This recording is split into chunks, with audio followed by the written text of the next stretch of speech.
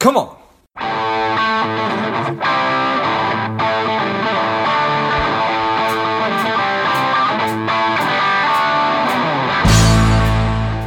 Quick ask before we get started today. I am working to help people lead happier and more contented lives.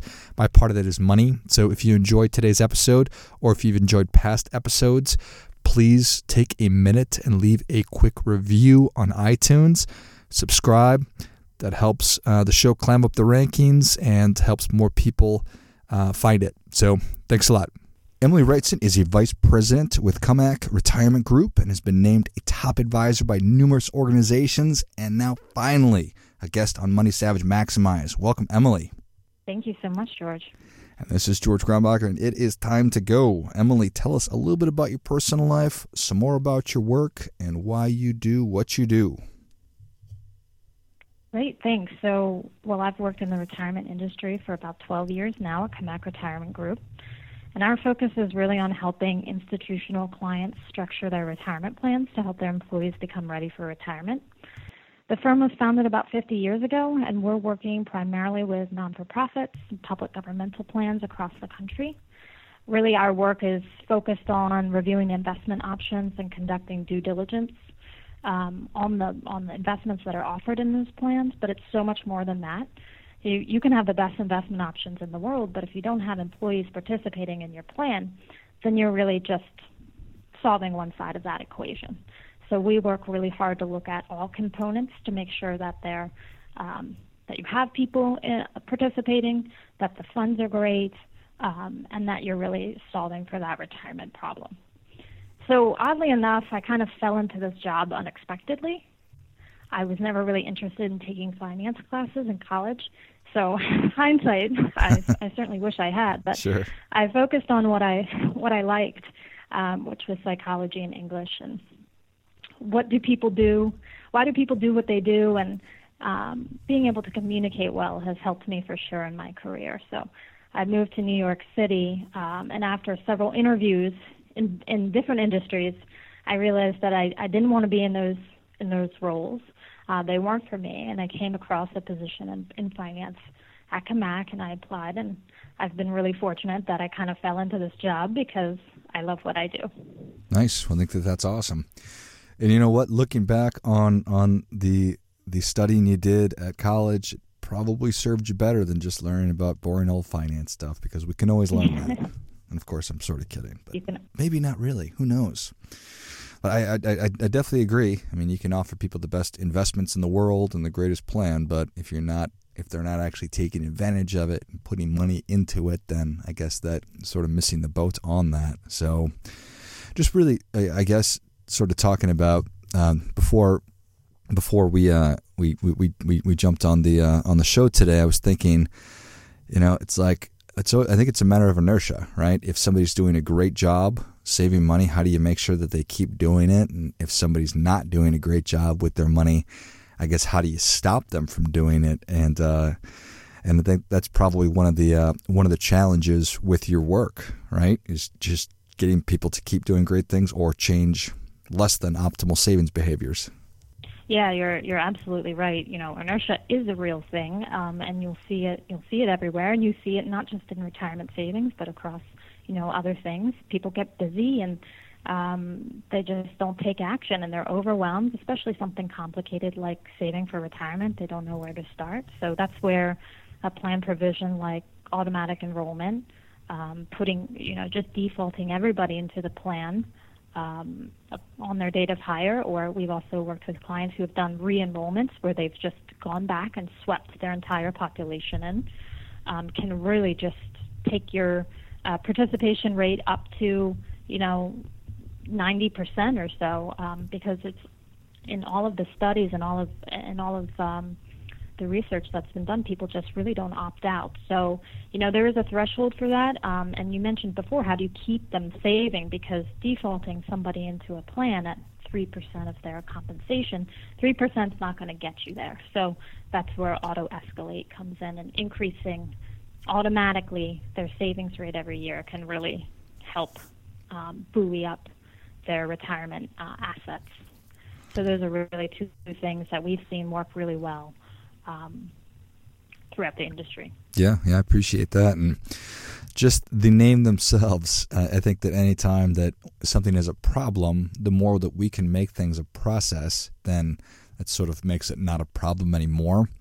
And I think everybody listening probably understands that. It's like if I have to be thinking about doing this and actually manually do it on my own versus it's just going to happen on its own, the odds of me being successful with it are probably way higher. So when we talk about auto enrollment, I think it's probably a pretty obvious thing, but and you mentioned it, that just means that when somebody signs up or comes to work or after a certain amount of time, they automatically get put in the plan. Yeah, that's it. That's exactly it. And so it's usually done for new hires. So new hires will come in and they have a certain amount of time before they're put in the plan.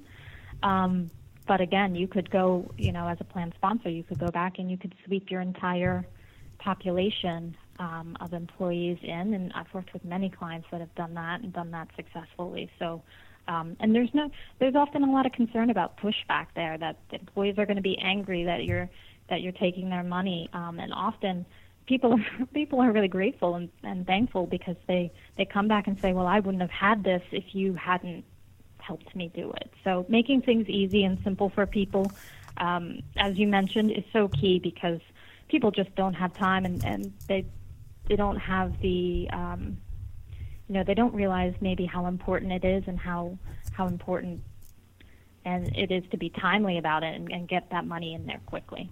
Yeah, that's such a fine line to walk, right? Of when you do auto enroll somebody or this re-enrollment, you just make the decision that maybe in 2020 we're going to re-enroll everybody at 5% of their income into the plan. It's just automatically going to happen. Obviously, you don't just do it without telling people, right? You do let them know that this is going to be happening probably a lot of the time. But the fear is what? That people are going to be mad? Yeah, that people are going to be angry. And that really people can opt out. So you get a notification that's sent out approximately 30 days before the auto enrollment happens. And if the person doesn't want to have money deferred, they can go in advance and they can stop it. They can also turn it off at any time, or they can adjust their deferral percentage or contribution rate up or down. So it's not a binding thing that is definitely going to happen. The participant, the employee, still has that choice there where they can go ahead and take action and have that control. But you see, most people don't. Most people just allow the enrollment to happen automatically, and some do opt out, but you're going to capture so many people and help them save through that method. Yeah. Because you just don't see a lot of pushback and you don't see a lot of people opting out. So this might be one of those examples of something that it actually sounds hard and then does easy versus sounds easy and does hard. And when you look at all the studies and everything else, I think it's nothing but a good thing.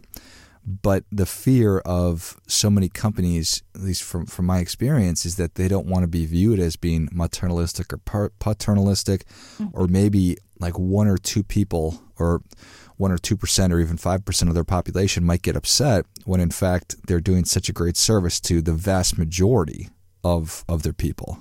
Yeah, that's absolutely the concern, and again, you don't really see that happen because you can always tell them, hey, you can opt out from this. This is to benefit everybody, and we want to make sure that you're saving.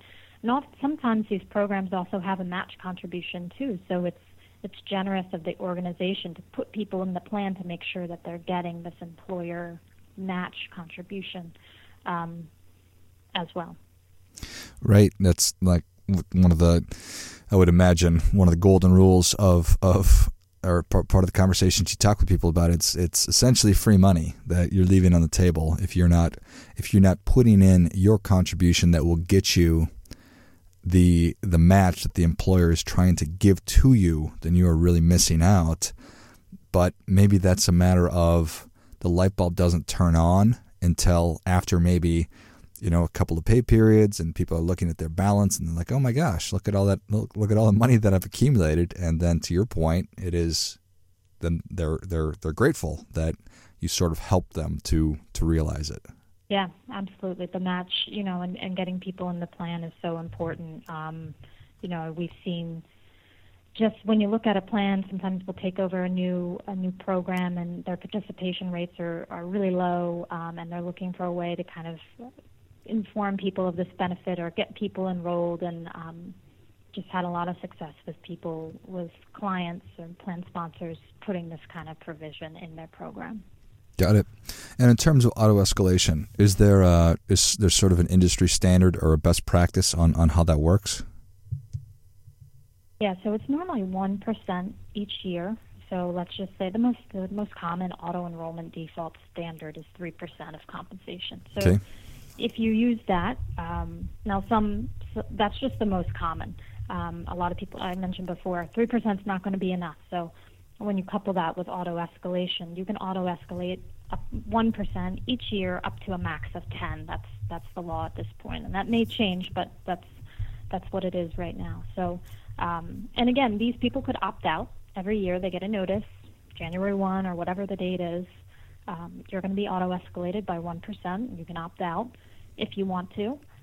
If not, this is going to automatically happen, and it just bumps them up another percent. I've had clients, too, who have gone back and say every year, it's an interesting twist on auto-enroll, but every year they re-enroll everybody. So they view their retirement plan similarly to their health program, and they say every year you've got to make a choice. And if you don't make a choice, no, we're going to put you in the plan. So that's been an interesting spin on the auto-enrollment to really make sure people are saving. You've got to opt out every year, say no every year. Right. Which definitely makes sense to me. So, and how has the feedback or the success of auto escalation been? I think people are more inclined to, from a client perspective, to just put in auto enrollment. They have been more, at least in my experience, there's been more hesitation around auto escalation, and there's been more like, okay, we're going to take the first step and auto enroll, and we'll consider auto escalation at a later date. And I would say just do it all at once. Just put that process in place, because you often find you'll have all of these people in at 3%, and then inertia takes hold again, and 5 years later they're all at 3%. So the auto escalation provision is a really good complement to that to prevent that from happening. But I don't see it used as much as auto enrollment itself. And auto enrollment, though, it hasn't really been that popular for that long, has it? No, it's definitely picked up. It's picked up recently as there's been a greater push towards helping people save and more concern over the fact that people really don't have pensions like the generation, our parents, our grandparents had this more secure retirement and understood what was going to happen and that they were going to be taken care of. And there's a lot less of that. There's a lot more uncertainty in this day and age where people just aren't saving enough, or maybe don't know how much they need to save.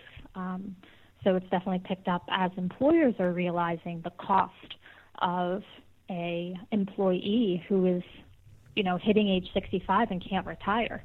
The cost on the organization from a health perspective, they can't bring in a new hire because, their workforce isn't retiring.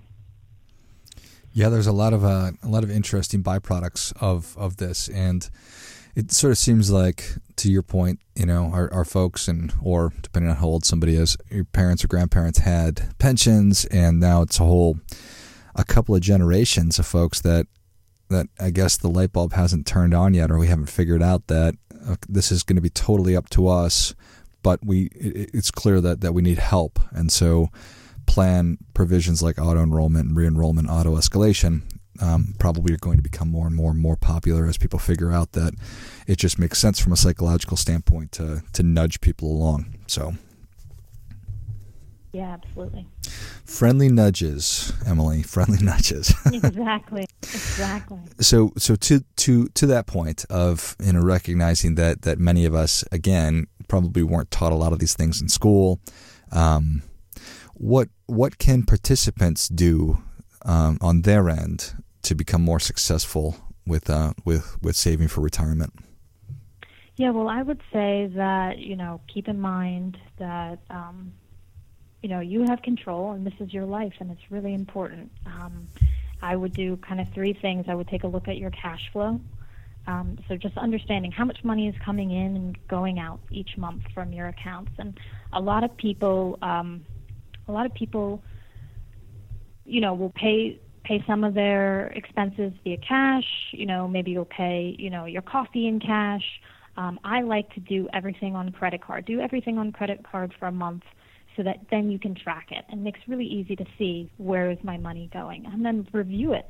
I have so many friends out there that have, these reoccurring charges. Maybe their gym membership they never use, or Netflix, or maybe you can go in and you can say, I didn't realize I was spending so much on these subscription services, or for me personally, my Amazon addiction. Understanding, where your money is going. Are there any services you're spending money on that you don't need or you could reduce? Because a lot of people say to me, I can't afford to save. I can't afford it. I've got all this other debt. I've got student loan debt, or I'm trying to save for a car or a house or what have you. But it's really important to get started saving. So look and see where your money's going. That's kind of step one. And then step two is, talk to your benefits team at your job and understand what benefits you have available to you. And ultimately ask about your retirement plan and understand that. You don't need to understand the nitty-gritty and all the details of your plan, but you need to understand some common provisions. Is there an employer contribution? How much is it? When are you eligible? How much do you have to save to get it?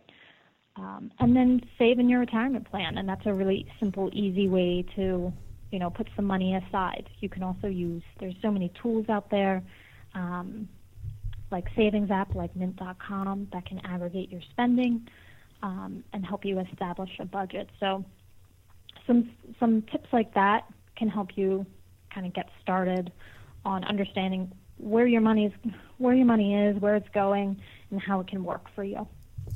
Yeah, I think that is excellent right there. And I think that we've all been guilty of not really keeping a close eye on our cash flow and on those recurring monthly expenses. And I know that for my family, we went through years ago, and I think we cut out like $300 in recurring monthly expenses, and that's a meaningful amount of money. So just understanding that, and then like you said, making sure that you understand the really key drivers of your retirement plan at work. Understand what the match is, and make sure that you're working. If you can't get to that number right away, work to get there over a couple of years. So a lot of important things there. I love it. Well, Emily, you just gave us a couple of great tips right there, but Savage Nation is ready for your difference-making tip. What do you have for them? I would say time is your friend.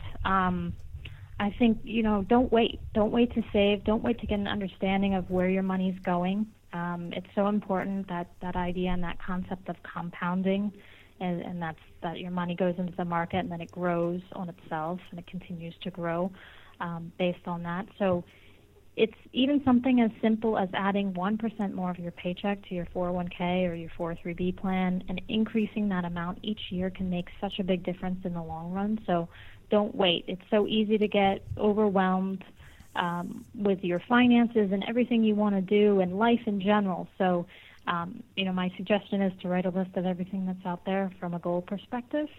What do you want to accomplish? Where are you? And for each of us, that list is going to be a little different. And then prioritize that list so it's not so overwhelming, and then slowly check it off. But that, I think you had mentioned it before, but I think we've got a generation of people who aren't as financially literate. And I think that's a detriment from our education system, not having, those programs in place at a high school or even a middle school level to teach people about finance. So it's, take control of your life, take control of your finances, and remember that time's on your side. I think that is great stuff. That definitely gets it. Come on. Emily, thank you so much for coming on. Where can Savage Nation learn more about you? So you can check out www.camacretirement.com. That's CAMMACK retirement.com for more information about CAMAC and the services we provide to plan sponsors. Perfect. Well, Savage Nation, if you enjoyed this as much as I did, show Emily your appreciation and share today's show with a friend who also appreciates good ideas. Go to CAMAC Retirement. It's CAMMACK Retirement. Check out all the great resources they have on the site. Thank you again, Emily. Thank you so much. And until next time, keep fighting the good fight because we are all in this together.